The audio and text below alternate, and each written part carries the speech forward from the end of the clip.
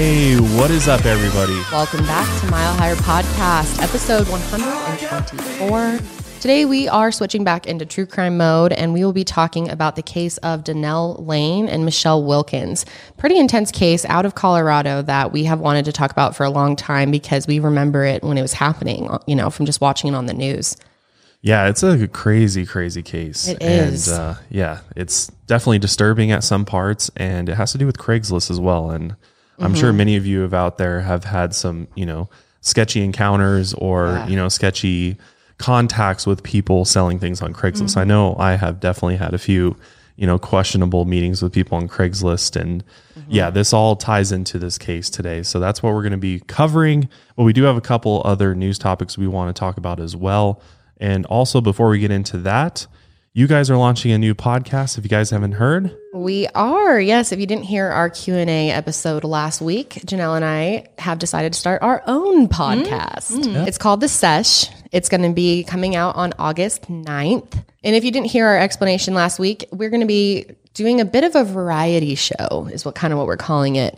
We're going to be covering everything from mental health to personal topics, advice, more in-depth things like that.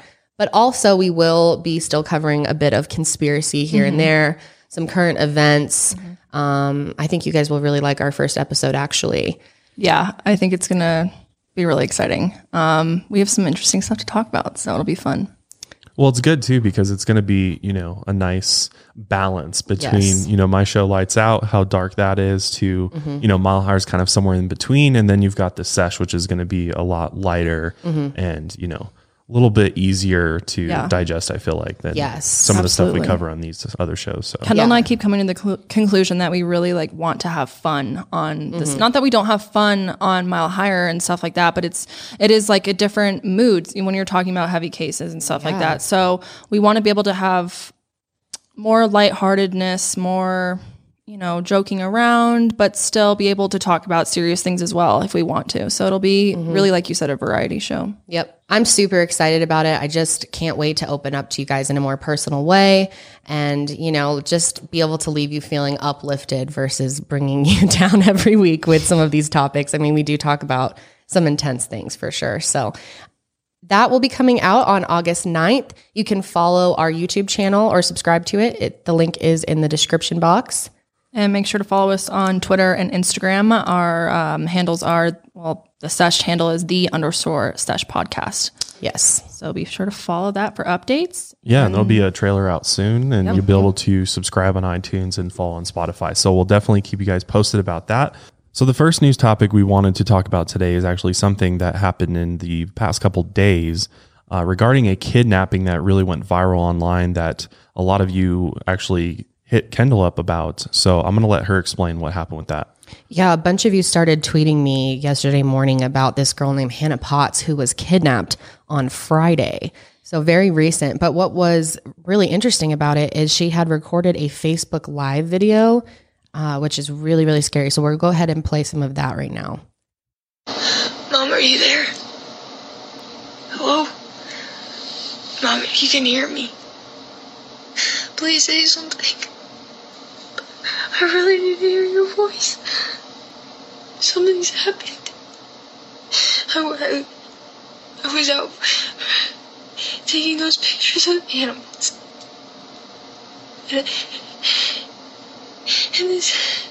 And this guy came out of nowhere. It was the same guy I saw in the maroon car. He grabbed me. And he pushed me into the truck. Where is he gonna take me? Mom, please. Hannah, think. He's black. He's about Jerry's height. The Jerry I work with, and his voice is deep and. The way he called me baby girl just shivered down my spine. I don't like it. Please, Mom, if you're there, can you please just say something to me? I'm in a room.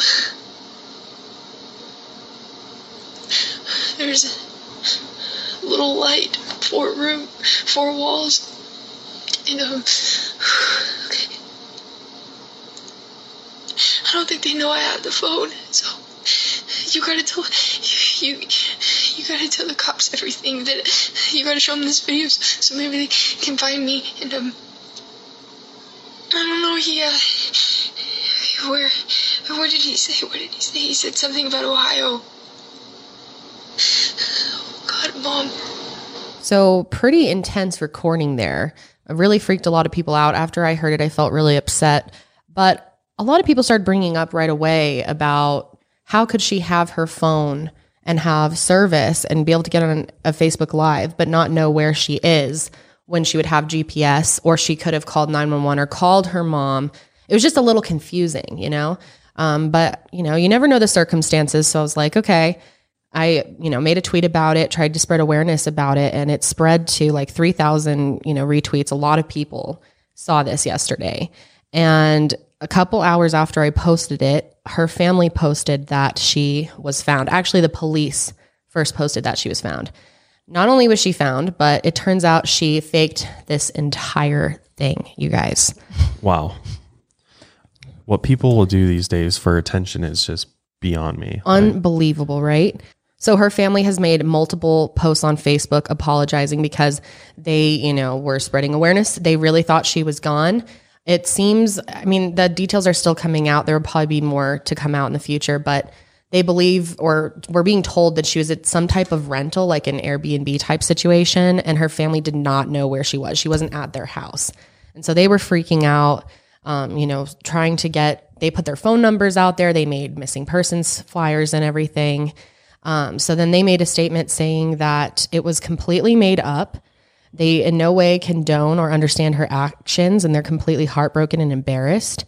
They're very upset about how she blamed this on a black man. And they hope that no black man with a maroon colored car was actually targeted due to the lie that she told in the video, because the FBI ended up getting involved in this. Oh my God. Yeah. Meanwhile, there's real things happening out there that they're not paying attention to because this girl is...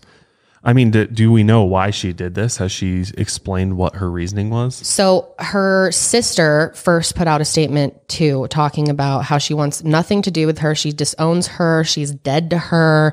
I hope she's prosecuted to the full extent. And then another family member, I'm not sure if it was the mom, someone in the immediate family, posted that they know that this was all made up by her. It was pre-planned. She recorded the Facebook Live days before even posting it. And the reason she was doing it, to answer your question, was apparently because she's writing a novel.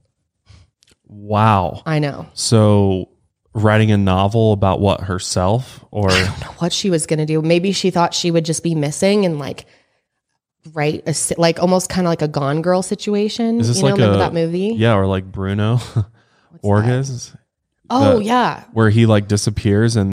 she's staged her disappearance, but... So she's just going to return and be like, oh, I've escaped my kidnapper. Here's my book, by the way. Go out and buy it. It's at Barnes & Noble. I don't know what she thought. It just makes no sense. It's just so disgusting. How old is she? I believe, I don't know actually how old she is. She's a teenager. She's 23 actually. Sorry, she's not a teenager. 23. You fucking know better. So let's hope that, she gets prosecuted to the full extent of the law. You're taking valuable resources away from people that actually need help, for one, and two, what's wrong with you? And you're upsetting people too. All these people taking their time to share her story. And on the Discord, if any of you aren't on our Discord, it's Mile Higher Discord. We'll leave a link below. But we were all talking about it over there. And everyone was really upset and scared hearing this voice recording. To go to that extent to put this fake message out. She wanted this to become like a trending thing. I don't know what she thought. Maybe she didn't think she'd get in trouble. I don't know. Really, really stupid. But yeah, she's going to need some mental help and some jail time to deal with all of that. Seriously, think twice about doing that again. Hopefully that's a warning to other people that are thinking about doing shit like that. Well, they got to set an example, because I feel like this... faking things to get attention is just getting out of control, especially online. And everybody's trying to figure out a way to go viral and try to drum up attention for themselves or whatever their, purposes for doing it. And it's dangerous. And, cause it's going to get to a point where it's like the boy who cried wolf, it's going to get to a point where we don't believe people that are posting things like this. And what happens if there's somebody that posts a video similar to it and we all just kind of scoff at it and be like, oh, it's just, it's a hoax, whatever.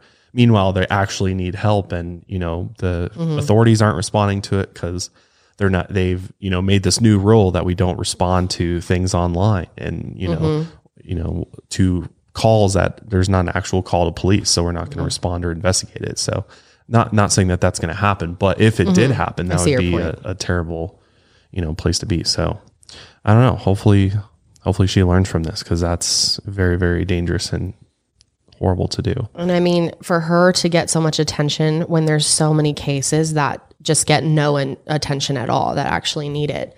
The only reason the police and the FBI probably really stepped up in this case is because that call was so scary, but also because there was so much public outcry for, in the first couple days that this was going around. So it's just sad, waste of resources. And it's honestly just disappointing to have to even report on that. But anyway, what else we got this week? Oh yeah. So there's some this new, bitch again. Yeah. Ghislaine. That's not her name. It's Ghislaine Maxwell. So there's a couple updates in that case. And what we found out this past week was that the judge has ordered for extremely confidential Epstein records to be released to the public. Now, I don't believe this has happened yet, but there's over 80 confidential documents, which includes details of Ghislaine Maxwell's involvement with Epstein, which will be released for everybody to see hopefully soon.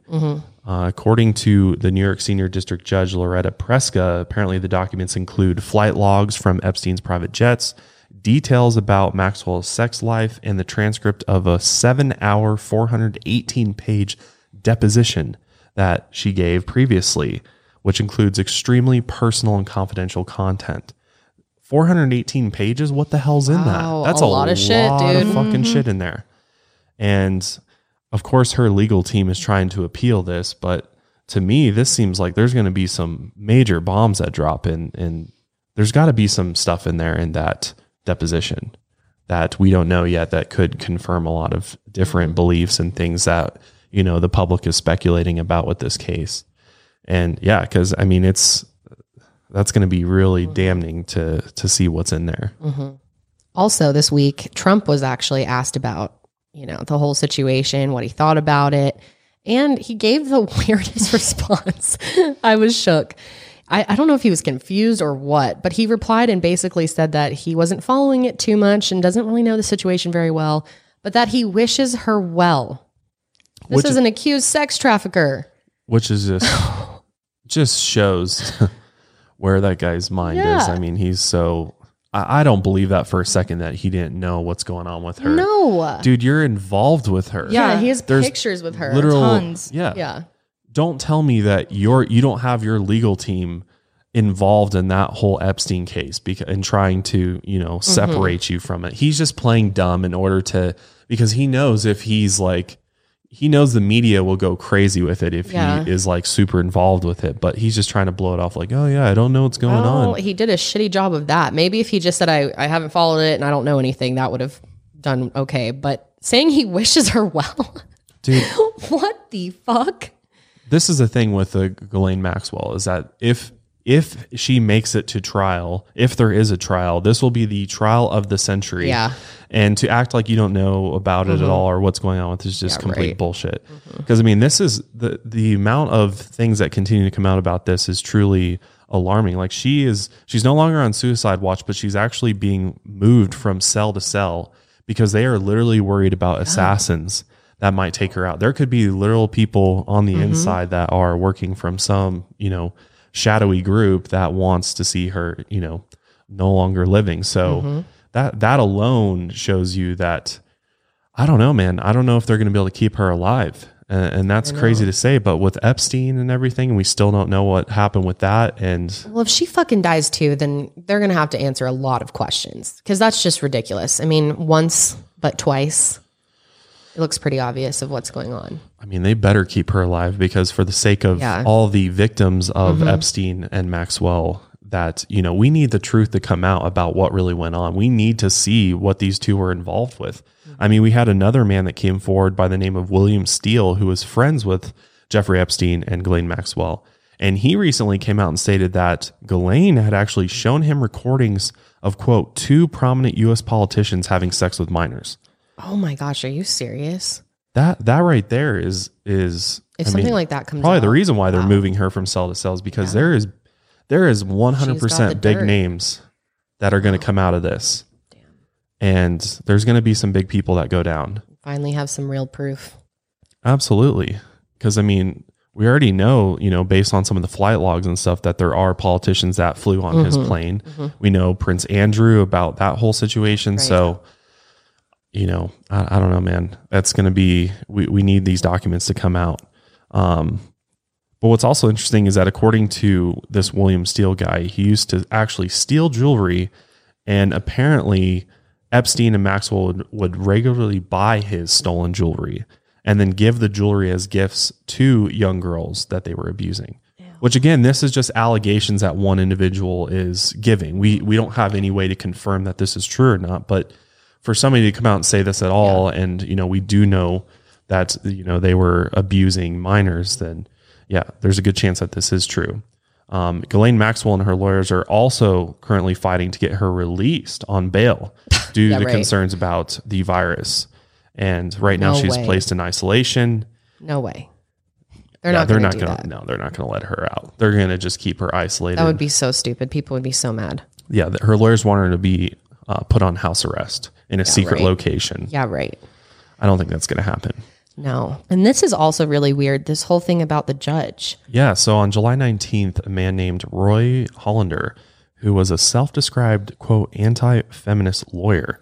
That's very odd. Yeah, well, I guess he was targeting, her name is Esther Salas, I believe, and she was a judge who I guess also happened to work on the Epstein case a little bit, but I believe she was, you know, a feminist and worked towards helping people with women's rights and whatnot, and this guy, like you said, was an anti-feminist, and I think that's part of the reason why she was targeted specifically. Okay. Which people also speculate, you know, she was targeted because maybe there's some connection. Maybe she knew because of the Epstein case. And which I think, if I understand right, it was something to do with his finances. Yeah, it was a business related part of I think honestly the media is like twisting it a lot more, be like Epstein, she's involved with it, but I don't think it's necessarily that. I honestly think it's more so because she was a female judge who worked, you know, in a male dominated society and was a feminist, and this guy had beef with her and other people as well. It wasn't just her. Right. What's really sad is he went in there to assassinate her, but he ended up actually killing her son. Yeah, he showed up to the house dressed as a FedEx delivery driver. And when he got to the front door, the judge's son, Daniel, answered the door, and Roy opened fire on him and shot him dead, and then ended up wounding her husband, Mark, as well. And it wasn't clear at first who actually committed the crime because Roy went on the run. However, the next day on July 20th, Roy was found dead from a self-inflicted gunshot wound in upstate New York, about 2 hours away from where he had shot Daniel and Mark, the judge's husband. So, yeah, really tragic story. But in Roy's car, investigators found a list of at least 10 other names besides Esther and Mark, who Roy apparently had beef with and wanted to get revenge on. I wonder who they are. They're probably not putting that out there, huh? Probably not. Yeah, that's not very, yeah. So investigators have now concluded that 8 days before all this happened, Roy traveled by train to California to murder Mark Angelucci, a 52-year-old men's rights lawyer who is apparently considered a rival. What the hell? So he doesn't want women's rights and he doesn't want men's rights either? Well, I think because that guy was a men's rights lawyer, I think he felt like he was, like they had beef with each other because he was also a men's rights lawyer. I don't know. This guy's an idiot because, like you said, he's an anti-feminist, but then he's also killing someone who's a men's rights lawyer.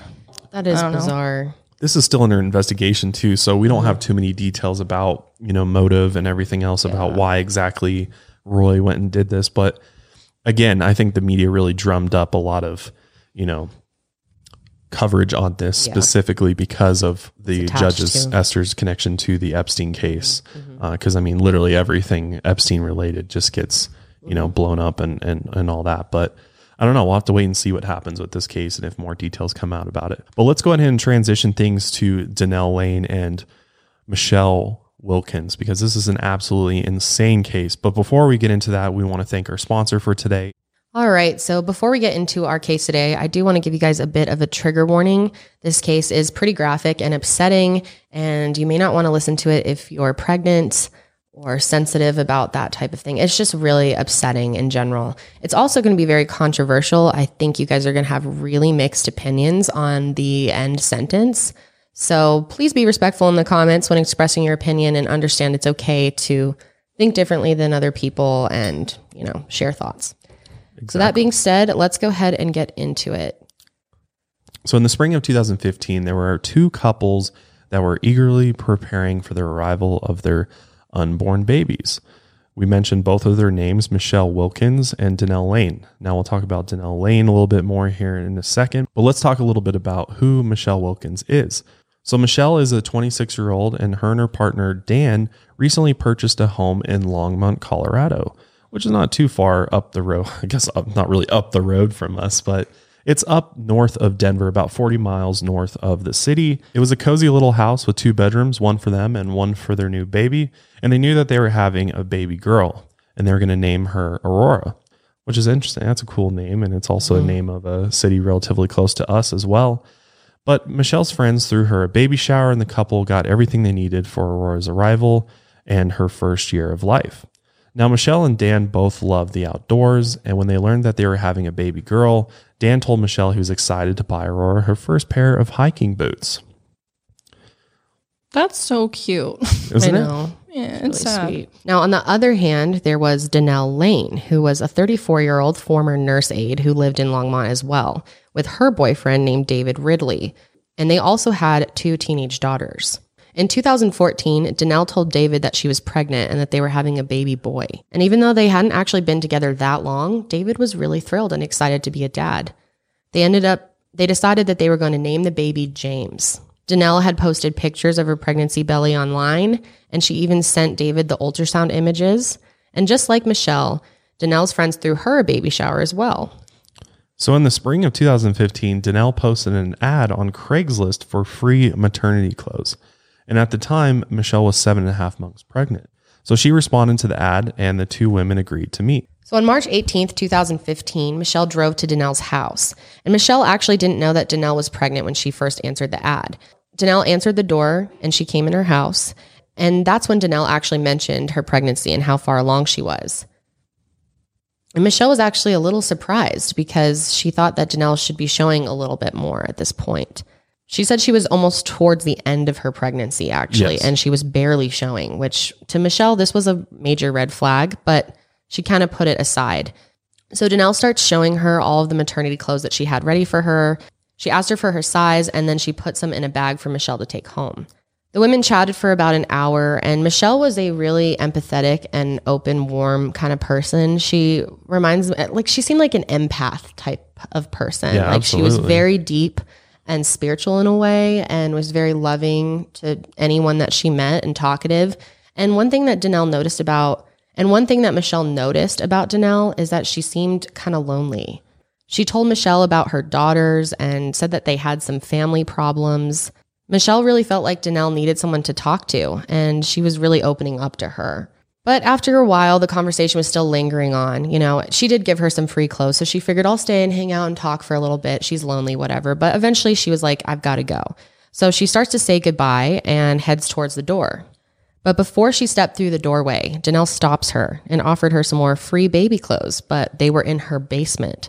She explained that the baby clothes were for a girl, and it was perfect because she was having a boy, but Michelle was having a girl, so it was a perfect fit. Michelle said she felt a little uneasy. She didn't quite know why. She wanted to leave, but she was kind of afraid of being impolite. So she ignored her intuitions and just agreed to go look at the clothes. So Dannell leans across Michelle, pulls the front door closed, and then she led Michelle into her laundry room in the basement. So they start looking at the baby clothes, and Michelle wasn't really into any of them. So she politely told Danelle that she wasn't interested and said, again, I have to go. And then she started turning and went back up the stairs. And this is when Danelle hit her really hard on the back. Michelle at first looked around and was kind of confused and was like, what? Was there like a spider on me or something? And Danelle said, yeah, and I think I got it. But then she just kept hitting her. So Michelle turned around, totally confused, and held her hands up and said, what are you doing? But Danelle didn't stop. Michelle said, I just want to leave. I don't want to hurt you. And she tried to get through Danelle up to the stairs. But suddenly, Danelle grabs Michelle, pushed her back through the basement door into the bathroom. But she was fighting to not be pushed in there, and she couldn't end up pushing her all the way through the doorway. So she ended up shoving her into the back bedroom instead. And what's so creepy is the basement windows were all covered. No one could see in, and she couldn't see out. Michelle continued to fight back as hard as she could, and Danelle told Michelle that she didn't trust her, and she said that she would call the police on her. Michelle took out her own phone at that point and threatened to call the police herself. And at that point, Danelle became extremely aggressive. She threw Michelle onto the bed and tried to suffocate her with a pillow in her bare hands. She even put her hands onto her throat and started choking her. That's so scary. So scary. And meanwhile, you were just talking about babies and thinking, oh, this person's really nice. And to go from that to this all of a sudden would be so shocking. I'm sure Michelle just had a bad feeling when she went down in that basement. As soon as she noticed that all the windows were covered and everything, and she's being hit on the back. That's what's like so weird too. Like, creepy. I wonder why she even hit her on the back in the first place. Like, it's almost like she was hoping to like knock her down the stairs or something. You know, as they're going down, she's like, oh, is there a spider on my back or something? It's like, what is Danelle thinking? I don't even know. I mean, I wonder if she even really was thinking, like, how much did she plan each step of this out? Yeah. Or did she just start doing that because she didn't know what else to do and she was getting away? Yeah, it's really weird. But anyway, Michelle continued to struggle with Danelle, and that's when Danelle smashed a lava lamp over her head. Jesus Christ. I mean, that's what we have behind us. This is obviously a huge lava lamp, so can't really pick that up with one hand. But some of those smaller ones are, it's kind of like a wine bottle, taking that and then bashing somebody over the head with it. I wonder if it was on. I don't think it was on, because that would have like burned her super bad. Yeah, because that liquid inside of it gets really, really hot. So yeah, because it smashed, the liquid went all over Michelle. And then Danelle picked up a piece of the broken glass from the lava lamp and stabbed Michelle in the neck. Danelle tried to then choke Michelle again, but her skin was too slippery from the blood and the liquid from the lava lamp. Michelle was fighting back and flailing her arms as wildly as she could. And she kept repeating, why are you doing this? She was just totally confused. That's the worst thing about it is you're so, you're like, what the hell is going on? What did I do to deserve this? So finally, Michelle held up her hands and said, I don't know why you're doing this. I love you. That's a great example of who Michelle really is. I mean, in her time of crisis and potentially a life-ending moment, she's telling Danelle that she loves her. Yeah, and I've actually heard of people doing this before, or just trying to connect with their attacker in any way when it comes to empathy and emotion, whether that's telling them you love them, or a lot of people will start telling someone about themselves. Like, I have a mother who loves me, I have a child, I have a husband, or just like humanizing themselves and trying to somehow persuade their emotions.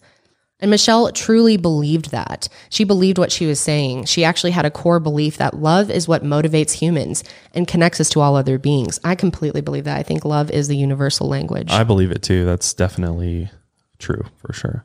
And in that moment, Michelle really believed that she loved Danelle. That's what she said. But Danelle responds to this by stabbing her and said, if you love me, you'll let me do this. In the chaos, and in that moment, I think that kind of hit Michelle, like, let me do this. What does that mean? And she realized that she wants her baby. In the chaos, Michelle thought of her unborn baby, Aurora. She knew that she had to survive for her, so she fought back even harder. Danelle straddled Michelle and pinned her arms down with her knees, and then she put her full force of her weight on her windpipe. And that's when everything went black. I can't imagine how you'd feel like in those last moments. So scary. Oh my God. You're helpless at that point. She was unconscious. And you got to remember too, she's already been stabbed in the neck with a lava lamp. So she's got blood spurting out of her neck. while this is all happening. And I'm sure in her head, just thoughts are, racing through. Because, and this is where things definitely get a bit graphic and gruesome. Yeah. So Donnell got right to work. She had 2 knives ready and started making several deep cuts to Michelle's abdomen.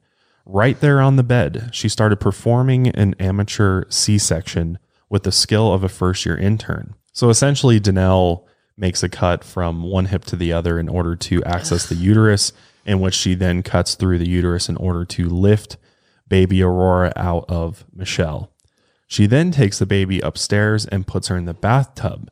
And obviously, if you just cut a baby out of the womb, before they're ready to come out, that's going to put the baby's life in jeopardy.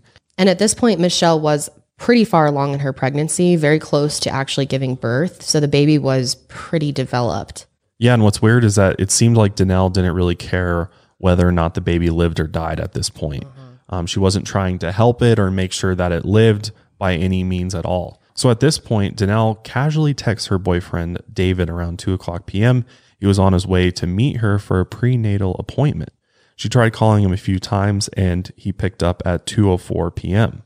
Donnell knew she needed more time in order to clean up the crime scene, so she asked David to run an errand at her daughter's school before picking her up.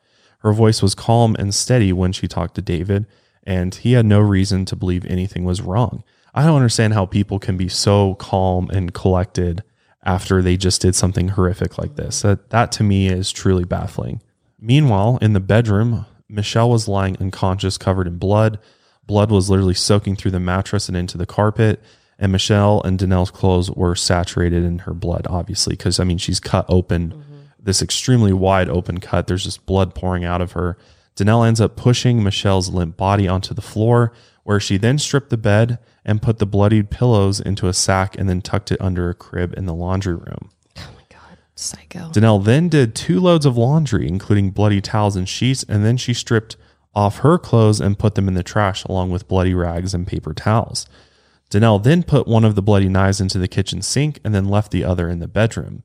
Meanwhile, David is on his way to pick up Donnell, and he had grown concerned about Donnell's pregnancy, was anxious for this prenatal appointment that they were about to go to.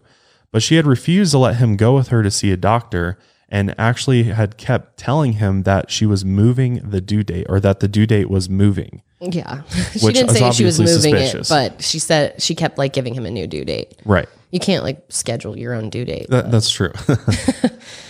But by this point, he was a little suspicious because it had already been 10 months since she first told him that she was pregnant. So normally when you find out you're pregnant, you're around 4 to 8 weeks, sometimes even more. So it's been 10 months since then. So where's the baby? Yeah, that's what he's saying. What do you mean the due date? Isn't it past? She knew she had this lie to keep up. Right. Where's the baby? Oh, God. So David arrives at the house and finds Donnell sitting in the bathtub with Michelle's baby. And she was wearing only a bra and pants. She then told him that she miscarried. Meanwhile, this is almost a full-term baby. Yeah, what do you mean by that? That doesn't make any sense. The baby was lying face down in the tub, so he ended up turning the baby over and checked for signs of life, and he saw the baby take a gasp for air. Which, imagine this scene for a moment, coming home thinking you're going to take your wife to the appointment. Yeah. And she's in the bathtub with a baby floating face down in the tub. He's got a lot of questions. What the hell is going on? So he decides to take Donnell and the baby to the emergency room at the Longmont United Hospital. And when they arrived at the ER, the placenta was still attached to the baby and she was wrapped in blankets. Oh my God. Unfortunately, Aurora did not survive and she was pronounced dead at 2:47 p.m., which is just so infuriating considering she probably could have survived if she had gotten proper care right away and wasn't put in a bathtub face down.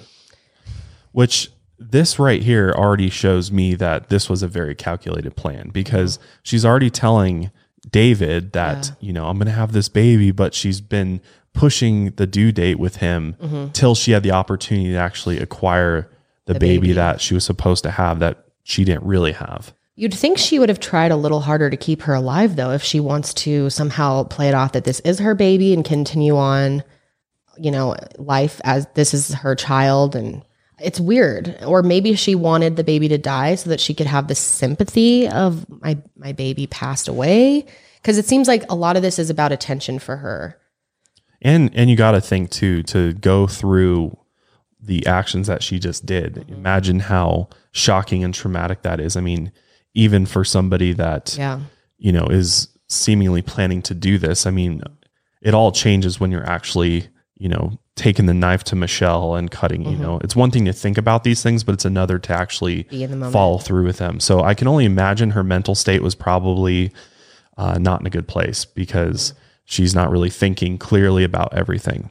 So Danelle is still trying to tell the hospital staff that this is her baby, and she's begging them, please save my baby. But shortly after she had actually passed away and she got the news, she just grew calm and distant and just sat there watching David carrying the baby around crying because he's thinking this is his child. Yeah, that's now dead. Yeah. So then Dr. Brian Nelson, who is an OBGYN, told the nurses to let the couple just grieve privately. So they left them alone. Danelle was given a drug that is given to postpartum women to kind of reduce their excessive bleeding. And at this point, the hospital staff had not examined her and they had no reason not to believe her. Well, yeah, because this is only minutes, from them arriving to the hospital. So they haven't quite had time to really examine Danelle to see like the extent of her injuries from this supposed miscarriage that she had. But don't they have questions? I'm confused about why. Aren't they like, how did you miscarry at this term? Like, I'm sure weren't there they be were. more like paperwork? I guess maybe they were just letting them have some time before. Well, yeah, because I mean, the first thing that they're dealing with is the actual baby. You bring the baby in, their attention's all going to be on the child. The child passes, so obviously they're not going to jump in and be like, all right, let's look at you, Danelle, and stuff. They're going to let them it's not a miscarriage. Grieve that moment for a second. Wouldn't they have seen it as a... Just in a... Stillbirth? Yeah, a stillbirth. Stillbirth. Yeah, stillborn baby, right? I don't understand. This is a little confusing. So after a while, they did decide to take her to the postpartum unit and, wanted to examine her. So Dr. Leslie Armstrong tried to do the exam, but Danelle refused. She said, don't take care of me, just take care of him. I don't matter anymore. And it's unclear if Danelle was referring to David or the baby, who she was actually claiming was a boy. What the hell? Yeah. She Makes was no sense. majorly confused. By now, the hospital staff had alerted the authorities about Danelle's case. And the police told Dr. Nelson that they were going to need a court order before Danelle could be examined. She has a right to refuse that. Right. But eventually they convinced her to do an ultrasound and a pelvic exam, at least.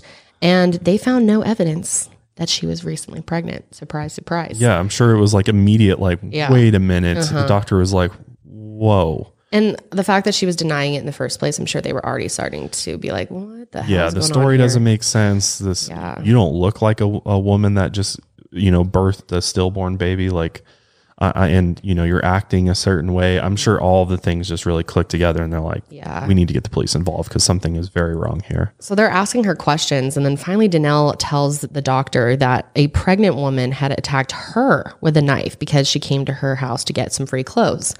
She claimed that she had struggled to get the knife but couldn't. And when the woman fell unconscious from the struggle, Danelle was forced to cut the baby out of the uterus to save her life. Which, think about that story for a second. It literally makes no sense. Yeah. I mean, as soon as they heard that, they're like, okay, they kind of figured out what was going on at that point, and she was arrested and taken into custody. So while all of this is unfolding at the hospital, Michelle is still lying in this random woman's house on the floor of her basement, completely cut up. And she finally comes into consciousness. And her first instinct was to get up, obviously, but she had no idea what had actually just happened to her. And she had this really intense pain in her stomach, so she could not move. And that's when she looked down and saw the gash across her stomach. Oh my God. Yeah. And so she pulled her high-waisted pregnancy pants up over the wound. And then she started looking around for Danelle. She realized that she was alone and she tried to think of an escape plan. There was a window, but Michelle knew that she couldn't climb out of it in her condition, and she also knew she couldn't outrun anyone. So she decided the best thing that she could do was just to lock herself in there. So she managed to stand up, and her legs couldn't support her at this point, so she fell onto her hands and felt blood just seeping everywhere. And at one point, this is really gross, but she did feel intestines fall out of her body. But she was a very, very strong woman. She gathered all the strength that she had, and she willed herself to stand up and stumbled to the door to lock it. I can imagine how woozy you would feel. You're losing mass amounts of blood. You just put your intestines back into your body. Yeah, she's lucky to even be alive at this Seriously, point. I feel like I would just pass out and be unconscious. Oh, you would. Yeah, there's no way. The amount of adrenaline you would need is insane to be able to pull that off. And I think she was having motherly instincts too. Like she knows there's a baby, you know, she has to like gather strength for her. And of course she doesn't fully know like what's happened. I'm sure she was so confused and disoriented at this point. Yeah. And her vision's blurry too, because I'm sure she's so lightheaded, like from the loss of blood, that the fact that she is able to get up and actually lock the door is truly amazing. Like, I don't think I could do that. I know. So when she turned around from locking the door, she realized that there were 2 cell phones left behind next to the bed. It was hers, and she assumed the other one was Danelle's. So she picked up the phone and she fell back onto the bed and laid down on her back. She fumbled with the phone, but her hands were shaking so much. She was so dizzy and her vision was blurry, so she really couldn't unlock it. And she accidentally swiped the emergency screen, which is awesome. That's why Apple has that. So that's honestly a great easily, feature. Yeah. I mean, this is a great example. Yeah. Why. So she was able to call 911 at 2:41 p.m. And here is the phone call. Pretty intense. 911, address of the emergency. 1620 Green Place. 1620 what? Green Place. I can't understand the street. Green Place. Green Place. Green like the color? Yeah. What's the phone number you're calling me from? 407401. What's the phone? Tell me. Okay, tell me what happened. She cut me. Who cut you? Downstairs. I don't know. Okay, hold on. Responded to. Hang on. Hold on. Please. I'm downstairs. Okay, who cut you? This girl I responded to was ready for that. What did she cut you with? I'm pregnant. She got me on my stomach. I'm afraid. She cut you in your stomach? Hold on, I'm pregnant. What is the suspect's name? I don't remember. Hang on, okay? I'm going to take this. I know you need to stay on the phone with me, okay? I'm getting everybody to you, okay?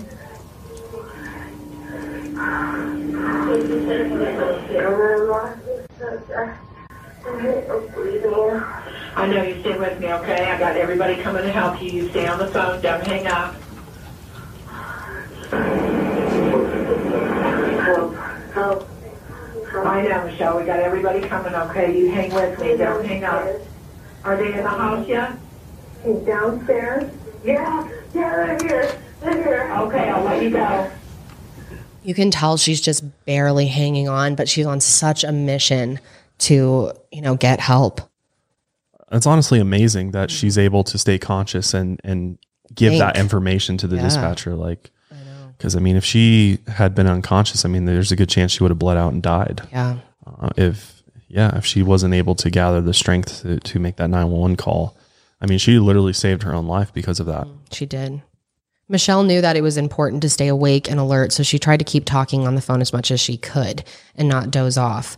So she locked the door, but she didn't know if she was actually alone in the house, and she was also scared that someone could still be there. The dispatcher encouraged her to stay awake and reminded her repeatedly that help was on the way. And miraculously, Michelle was able to describe the neighborhood that she was in and the house's color to help the first responders get to her. It just goes to show that it's almost like she kind of knew that she needed to take note of that when she went over there. Like she was almost prepared for what could happen, which so many of us are oblivious to things when we go to meet people or, go to random strange places. You're good about that though. You pay such attention to detail, like things I could have no idea. I'd go to someone's house. It could be pink and I have no idea. Like, I don't pay attention to stuff like that, but you always recall all these details. And it's like, that stuff is so important, especially if you are in a situation where you feel a little uneasy. That's such a good tip. If you ever feel unsafe, start taking note of where you are, what's going on, anything that you can, so that those, details are fresh in your head. Absolutely. Because it could just save your life. So finally, the first responders were able to find her, and Michelle actually heard them ring the doorbell. And she told the dispatcher that, yes, this is the right house. I'm downstairs. So you can hear her get really excited when they're there. As you can imagine, that would be just such a relief. So the paramedics rushed Michelle to the Longmont United Hospital, the same hospital that Danelle's at. And when Dr. Leslie Armstrong saw Michelle, she was nearly dead. Mm-hmm. She had been stabbed several times, but obviously the most distressing wound was in her abdomen, where she had been sliced open from hip to hip. Oh, so gross, dude. Michelle had stab wounds on her head and neck, and she was covered in bruises. Her face was swollen and puffy, and by this point, she had lost more than half the blood in her body. That's insane. If she did not get up and get that cell phone and make that call, she'd be dead. 100%. She'd be dead. Because Danelle wasn't going to tell anyone that she was there. No. I mean, Danelle was still trying to keep going with her lies. Mm-hmm. At that point, the ER called in Dr. Nelson because obviously there was trauma to, that area. So you got to get an OBGYN in there to take a look. This is the same doctor that was just working on Danelle. Yeah. So when Dr. Nelson got to her, Michelle was awake but completely delirious. And he saw right away the laceration across her abdomen and that her small intestines were out of her stomach. She said that she was literally holding them in her hands. Michelle obviously needed emergency surgery, so they rushed her back. Oh my God. They contacted Dan, her partner, and when he arrived at the hospital, he was really confused and obviously terrified. He couldn't even get answers from the staff about Michelle or Aurora. Janelle and I were literally just talking about this, that oftentimes fathers don't get answers and stuff. Crazy stuff will be happening to a woman giving birth, and they don't want to scare you. So they'll just leave or not tell you what's going on. And I just can't imagine how scary that would be. I mean, he was super, super confused. They're about to have this baby, their first baby. Yeah. It's just heartbreaking. When he finally learned what had happened, everything felt surreal. He couldn't believe what was happening. He didn't truly believe it until he was finally able to see Aurora and hold her in his arms. So sad. He ended up bringing Aurora to Michelle's bedside after surgery, even though Michelle was unconscious. And this whole time, Michelle still doesn't know, the fate of her child. Mm-hmm. But when she woke up the next morning, she was connected to multiple tubes, including one down her throat. And the clock said 7:30, and for a moment she thought it was night. But then she quickly realized it must be morning. At that point, she took a few deep breaths trying to stay calm. But as she paced her breathing, she started to remember the nightmare that she had lived for the day before. And that's when it hit her like a ton of bricks that Aurora couldn't have survived the brutal attack that had happened. She frantically started asking the nurses to remove all the tubes so that she could speak. Dan was at her bedside, and all of a sudden the memories just started flooding back. She looked at Dan, and he just knew what she was thinking, what she wanted to know. And he just said, she didn't make it. Michelle just started screaming over and over again, why? Why did this happen? Ugh, it's so upsetting. I can't imagine after carrying this baby and being so excited to have her just ripped out of you like that. That's just the therapy that you would need. So upsetting. Yeah. I mean, it's probably one of the worst things that could happen. Mm-hmm. So Michelle was in the ICU for 5 days after the attack while her and Dan grieved the tragic loss of their baby girl. They continuously asked each other why this had happened. And obviously, there's no answer for that. You can't really find a reason for it. But 2 days after Aurora's death, they were allowed to spend an hour with her. And Michelle lovingly dressed her baby. She was able to read to her and sing her songs. And they both remarked that there felt like there was the presence of their child there with them. That's heavy. That's really sad. So it didn't take long for police to put all the pieces together. I mean, here they have this woman whose baby was cut out, and they have the woman who had the baby and showed up at the hospital. Right, so police are starting to interrogate Danelle about the attack. Danelle claimed that Michelle attacked her first. She said Michelle had turned on her and tried to slam her head into a wall. Danelle screamed to try to get her neighbors to help her, and that's when Michelle, she said, tried to stab her with a knife, and that's when the struggle ensued. Danelle also said that Michelle tried to bite her, and that's when she choked her. Notice how she's saying she tried to stab me. She tried to bite me because she has no evidence of any wounds on her. Right. Because Michelle was such a kind-hearted person. She was like barely fighting back. I mean, not brutally. Which it's very weird because Danelle, her explanation for why she cut the baby out is because she was worried that Michelle was going to die.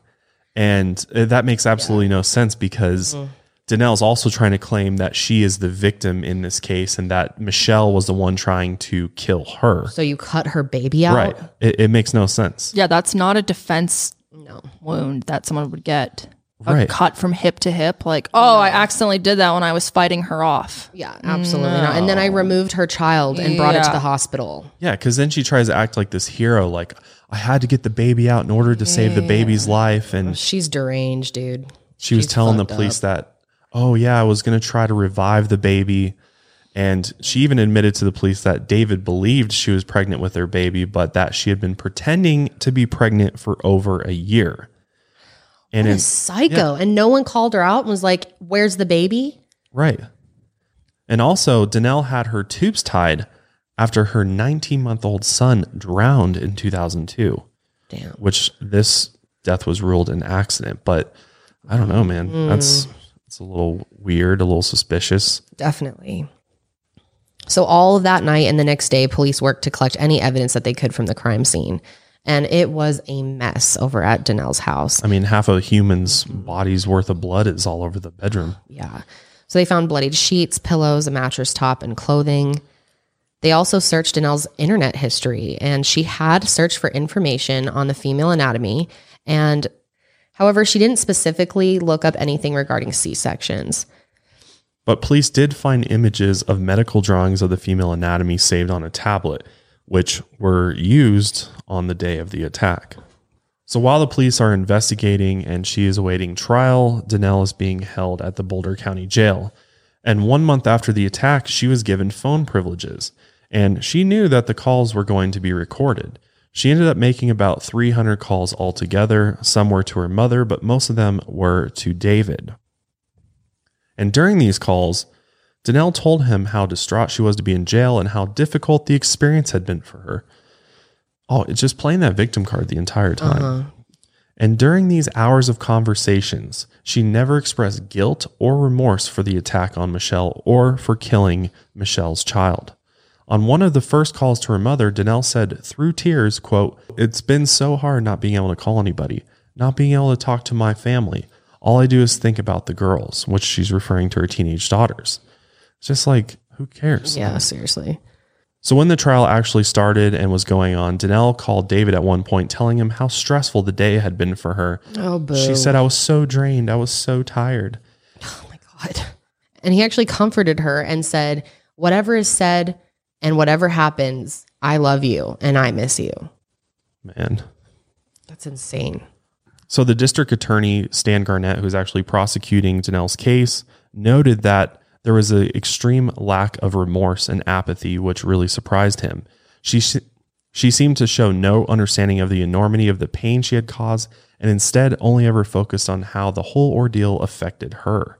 Some other strange things that came out from the calls that she made from jail included a call with her mother where Danelle talked about an 18-year-old woman who had been disowned by her own mom through a letter sent to the jail. Danelle actually cried on this phone call saying, "I don't understand how mothers can't be moms. I don't get it."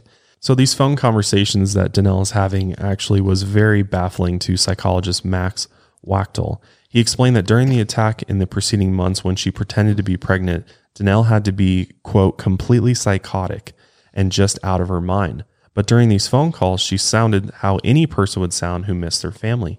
She wasn't sorry for Michelle or Dan or Aurora. She only seemed to care that she was being locked up away from the people she loved. And what's crazy is Danelle's family ended up apologizing for Danelle. She admitted that but she herself never admitted to her crimes and never apologized. And in a statement from Danelle's boyfriend, David, he expressed condolences to the victim's family and also said that Danelle is a sweet and loving person and a good mother. But he believes that she needs some mental help. Yeah, no shit. He said that there is a condition where women think they're pregnant and it's so strong that their mind and body changes. I am shocked that this was not brought up in the trial. So defending her again. Yeah. These people are all sick. Even if she does have that condition, what does that have to do with you going, oh, and therefore she went and killed someone and took someone else's baby out of their womb? Oh, okay, that makes sense. She should get it passed. Like, Poor her. That doesn't mean anything. No, doesn't mean anything. Yeah, and poor Michelle this whole time, like Danelle's trying to make herself out to be the victim. Meanwhile, the real victim, Michelle, is struggling to just put her life back together after this horrific event. It took months after the attack before Michelle was even ready to talk to the media about what had happened. And she ended up opting for an exclusive interview with none other than Dr. Phil. And on the show, Michelle talked about how uneasy she felt with Danelle. She had that gut feeling. She wanted to leave. And this is really interesting because I'm sure a lot of you can relate to this. I can definitely relate to this. I'm a huge people pleaser. She didn't want to be rude and was worried about, hurting a stranger's feelings. And that's what kept her back from following her intuition and leaving. And she gave the advice to other women to listen to that inner voice of wisdom, which is so important and very challenging. When something arises, try not to allow the fear of being impolite or hurting someone's feelings stop you from listening to that intuitive voice. And during the episode, Michelle talked about how she was really grateful for Aurora, even though her life was tragically cut so short. Dan and Michelle believed that Aurora was the most beautiful thing that they had ever laid eyes on. Michelle said that she was a perfect baby. But Michelle still remains a positive person, and she has told Dr. Phil that she has not lost faith in humanity. She said that for that one person who caused her so much pain, thousands of people wrote her letters, made donations to help with expenses, sent her emails and Facebook messages, and offered their comfort and support. Michelle said that if that doesn't invigorate your hope in humanity, I really don't know what would. Such a positive person. She is. To continuously look at the positive of things and not dwell on, the negatives and the trauma that she had just went through. That's pretty amazing. And she would have been an amazing mother. Throughout the trial, Michelle kept this perspective, believing that she and Danelle were actually connected through their humanity, which is really a beautiful thought. Hard for some to wrap their minds around, but it's amazing strength that she had to have this outlook on everything. But as she listened to the testimony and listened to the evidence that was stacking up, she did say that she was feeling a lot of anger, which how could you not? Seriously, I'd be so pissed. Me too. Through testimony and evidence, it became clear to Michelle that Danelle had multiple opportunities to do the right thing. After the attack, Danelle knew that Michelle was still alive, but instead of trying to help her, she just rolled her off of her bed and left her in the basement, leaving her on the floor. And this is really interesting, but Michelle said that when she told Danelle that she loved her during the attack, that Michelle felt that at that moment, Danelle kind of paused and was possibly considering her choices, but she chose to go ahead and move forward with the attack.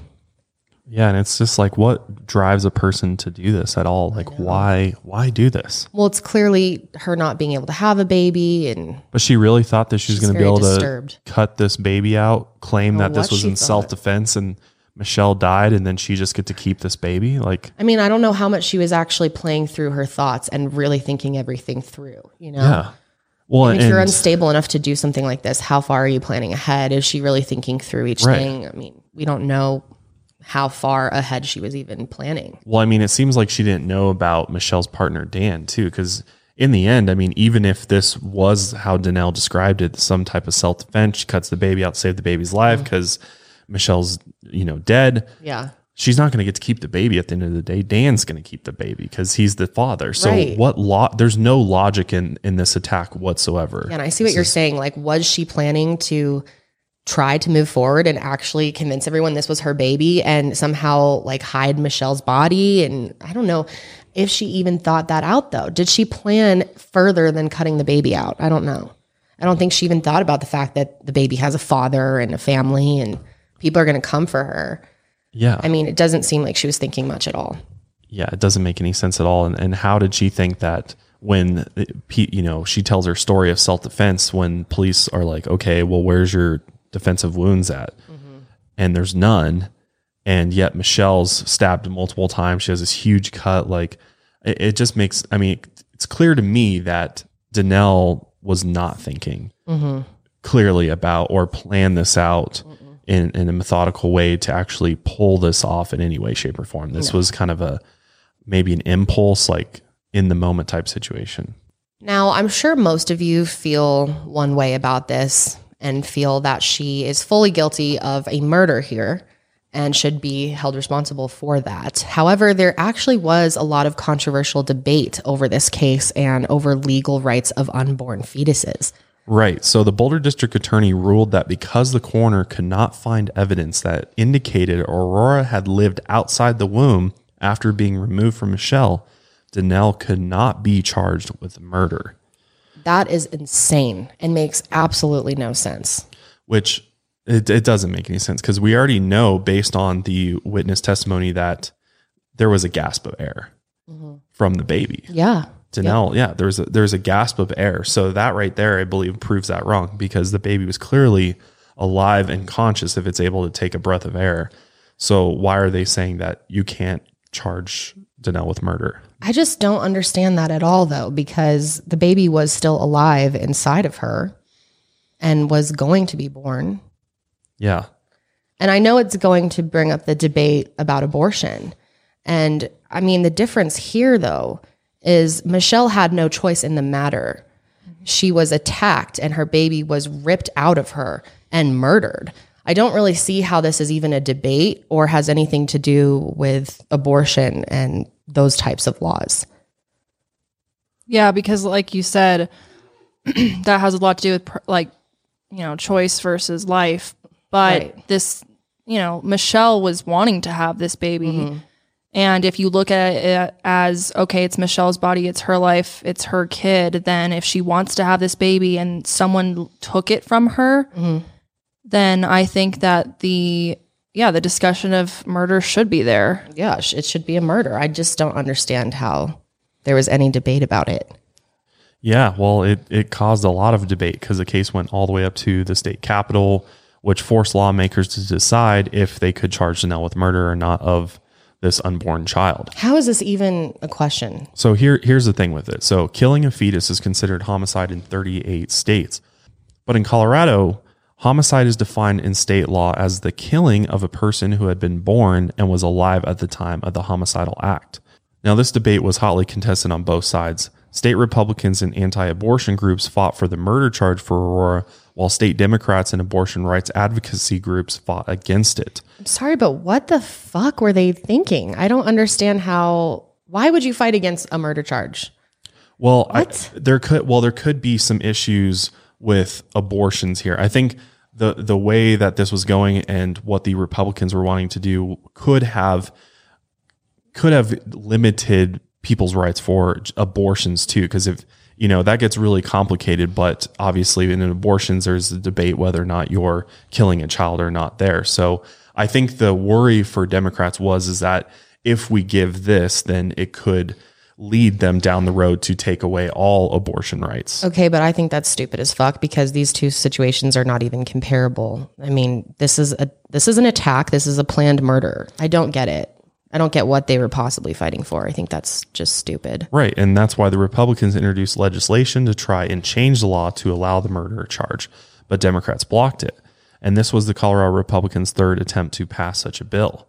In March of 2015, actually, Michelle's family returned a donation made by Republican lawmaker Gordon Klingenschmidt after he said that Michelle's attack was a punishment from God for legalized abortions. Okay, that's sick, though. Yeah. He also said, quote, "This is the curse of God upon America for our sin of not protecting innocent children in the womb." Little extreme. Very extreme. And I'm glad they returned that donation. That's fucking weird for them to say that to her. But ultimately, Danelle was charged with 4 counts of felony assault, attempted first-degree murder, and unlawful termination of a pregnancy. And the last charge, unlawful termination of a pregnancy, was a compromise between Colorado Democrats and Republicans, as well as opponents and supporters of abortion rights. I think it should have been murder. In July, Danelle pled not guilty to all of those charges. And during the trial, the prosecution argued that Danelle's actions were deliberate and well thought out. During the attack, she seemed determined, calculated, and took steps to prepare. I mean, even learned enough about C-sections ahead of time to be able to perform one. Right. However, Danelle's defense attorney, Jennifer Beck, argued the opposite. She attempted to prove that Danelle's actions were impulsive and reckless and not at all pre-planned. She tried to make the case that Danelle was guilty of attempted manslaughter rather than attempted murder, which obviously manslaughter carries a much lesser sentence than premeditated murder does. And so that's why they were trying to prove that charge as opposed to murder, or the attempted murder charge that she had. Her attorney also argued that Danelle didn't plan for what to do after she had removed the fetus, which to some extent I believe that, because she really did seem like, oh shit, I actually got the baby out. What do I do with it now? Yeah. But during the trial, the prosecution and defense each won small victories along the way, making the outcome of the trial all the more uncertain. The judge denied the defense's request to move the trial outside of Boulder County due to the excessive media coverage and allowed for the inclusion of nearly 100 photos of the bloody crime scene along with multiple items covered in blood, which were obviously big wins for the prosecution. This was a really big case, especially here in Colorado. Yeah, there was a ton of coverage on it. The defense got a win when the request to block testimony about Aurora's death was granted. The request was made on the grounds that the government didn't have to prove the cause of Aurora's death because she wasn't the victim in the case. This meant that the jury would not hear testimony about the autopsy performed on Michelle's baby. Danelle chose not to testify on her own behalf, and the defense called no witnesses for her during her trial. I mean, who's going to get up there and defend her ass? Seriously. However, the prosecution called multiple witnesses, including the 911 operator who took Michelle's call, the police officers who interviewed Danelle, a computer forensics specialist, and medical personnel who cared for the two women at the hospital. And actually, Michelle ended up giving testimony herself during the first day of the trial. She was super emotional, but stayed calm and kept her composure while describing the most disturbing details of her attack. And we'll put a little clip in there of her talking about it because I feel like it's important to hear some of the things that she went through from her own, in her own words. So I could. Is it fair to say you didn't think you could climb out the window? Yes. Okay. Did you try to shut the door? I willed myself to stand and stumble towards the door, and my vision felt really blurry. So I feel like I closed the lock or put the lock, and when I turned around next to the bed were still both of our cell phones. I guess it was hers. I saw mine and another cell phone, and so I just stumbled back to the bed and laid down on my back and picked up my phone. Okay, so you picked up your phone to call 911. Yes. And were you able to call 911? I was. Okay. The prosecution also played the recording of Danelle's 50-minute interview with police, and the jury listened as Danelle explained how Michelle had attacked her and that she had only cut the baby out of her in order to save its life. And during this time that they played this interview, Danelle cried for the first time. After they played this recording, the prosecution rested their case, and in February of 2016, the jury found Danelle guilty of attempted first-degree murder, unlawful termination of a pregnancy, 2 counts of first-degree assault, and 2 counts of second-degree assault. After the verdict, Michelle thanked the police officers, civil servants, and first responders who saved her life. Michelle had also forgiven Danelle as part of her personal belief system and said that it just never entered her worldviews that someone could be this cruel and value life so little. Michelle believes that despite the law not passing that would have allowed a murder charge for Aurora's death, that the court has, in fact, given her justice. Before the sentencing, Danelle's family actually begged the judge for leniency, and a letter from her teenage daughter was read out loud. Also during the sentencing hearing, Michelle chose to address Danelle directly. And looking directly at Danelle, Michelle said, quote, "I chose to use my time to address you directly, Danelle, because up to this very moment, you refuse to acknowledge us, the victims of your violent actions. I am a compassionate person. This is the foundation of the beliefs from which all others grow. It is clear that you need healing, and my sincere belief is that you get it." Amazing. Seriously, Such what an strength. amazing human. God. Michelle also referred to Aurora in her statement, repeatedly calling her, quote, "my daughter." They actually had a large photo up of Aurora, who was almost a full-term baby. And the picture was up during the entire statement that Michelle made. And in the photo, Aurora actually appears to be sleeping peacefully. Also in Michelle's sentencing statement, she stated that she had trust in the court to uphold the law and provide justice. And she concluded her statement by asking for the maximum sentence for Danelle of 126 years in prison. Danelle did not make a statement during this hearing. So in the end, even though that law did not pass, Danelle was sentenced to 100 years in prison, which I believe is justice, as much as they're going to get. And this was on April 29th, 2016. As far as Michelle goes, in the weeks and months following her attack, she had been forced to focus on her physical recovery instead of being able to focus on her own healing and grief mentally. It took 2 months for her to make the full physical recovery, and it is possible for her to have children one day if she decides to, but the emotional healing will take a lifetime. As part of her healing process, Michelle posts on Facebook often. Around the time of Aurora's due date, Michelle posted a touching message saying, "Today I spent time in the studio making pottery. I bought a new car. I spent time with my sister. I told Dan I loved him. All the big things and the little things add up to how we spend our life, how present we are from the pain and the joy. Nothing could have been more full of both than 1 week containing Mother's Day, Aurora's due date, and the 2-month marker of her passing. I am sometimes overwhelmed with gratitude for having spent 7 beautiful, uncertain months with her. But some days are just still really hard, really tough, but it's a blessing that I can count every day. I love you, Aurora. I always knew you would be my teacher, and I'm so humbled by all the lessons you've brought me. And thank you to my family and friends who have supported me through this tough time and let me take all the space I needed." At times, Michelle felt like giving up. She was overwhelmed by the exhaustion and the trauma and grief. Some days she said she slept in and didn't have any energy for anything else. Totally depressed.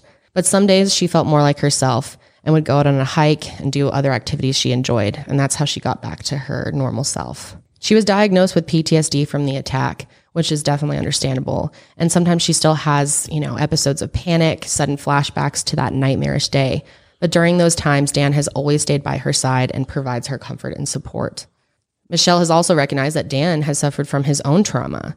Even though he wasn't the one who was physically attacked, he did lose his daughter that day. So in many ways, he was Danelle's third victim. Yeah, she completely destroyed this family. He did.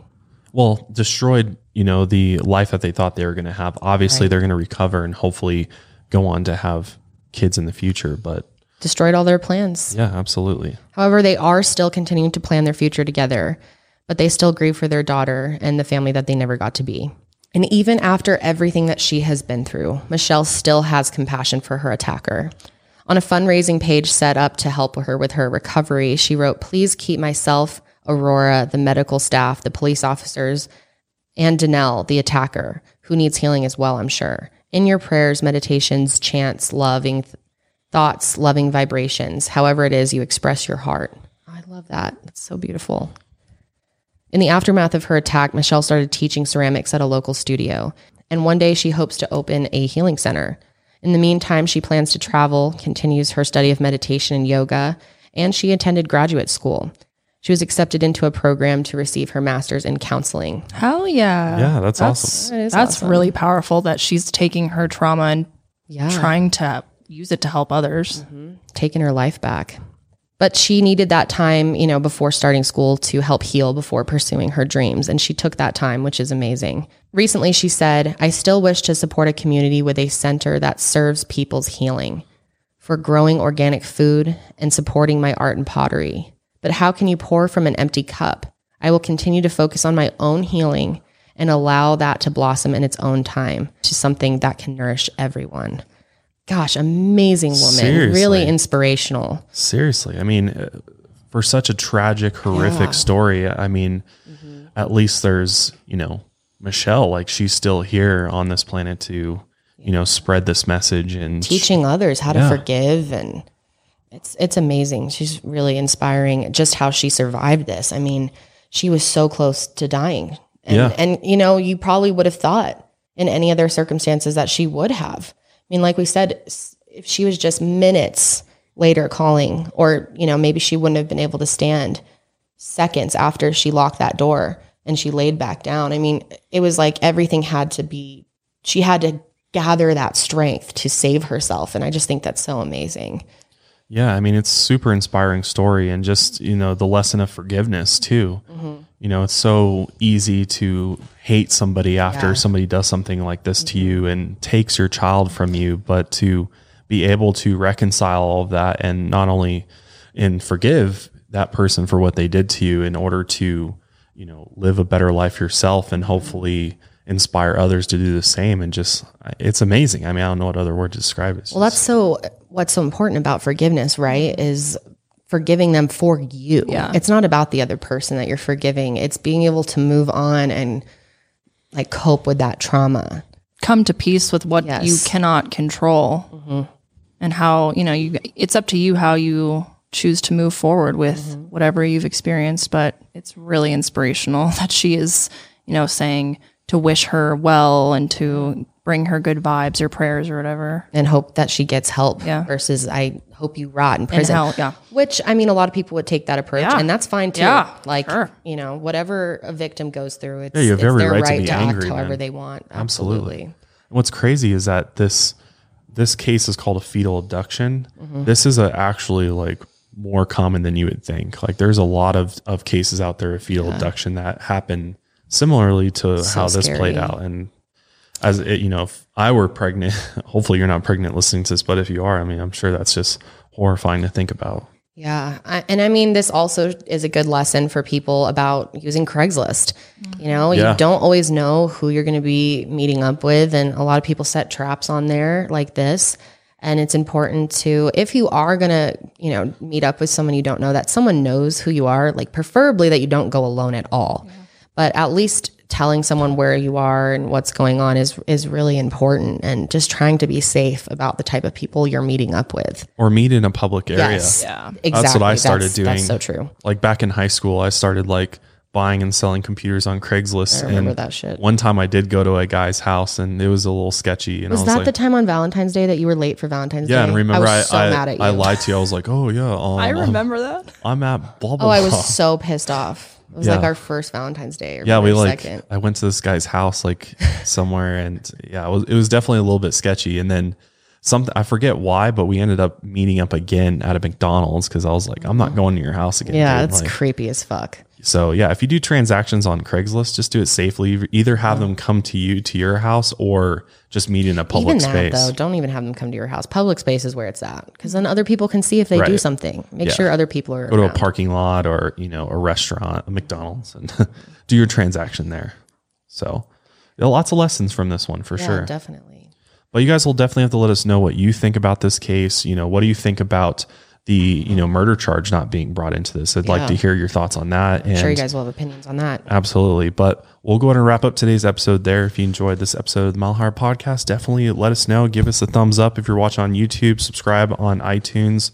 And again, I just wanted to point out, if you want to support the show and help us, Yes. guys, I know a lot of you watch us on YouTube only. If you wouldn't mind popping over to iTunes specifically is probably the best place, and just hitting subscribe.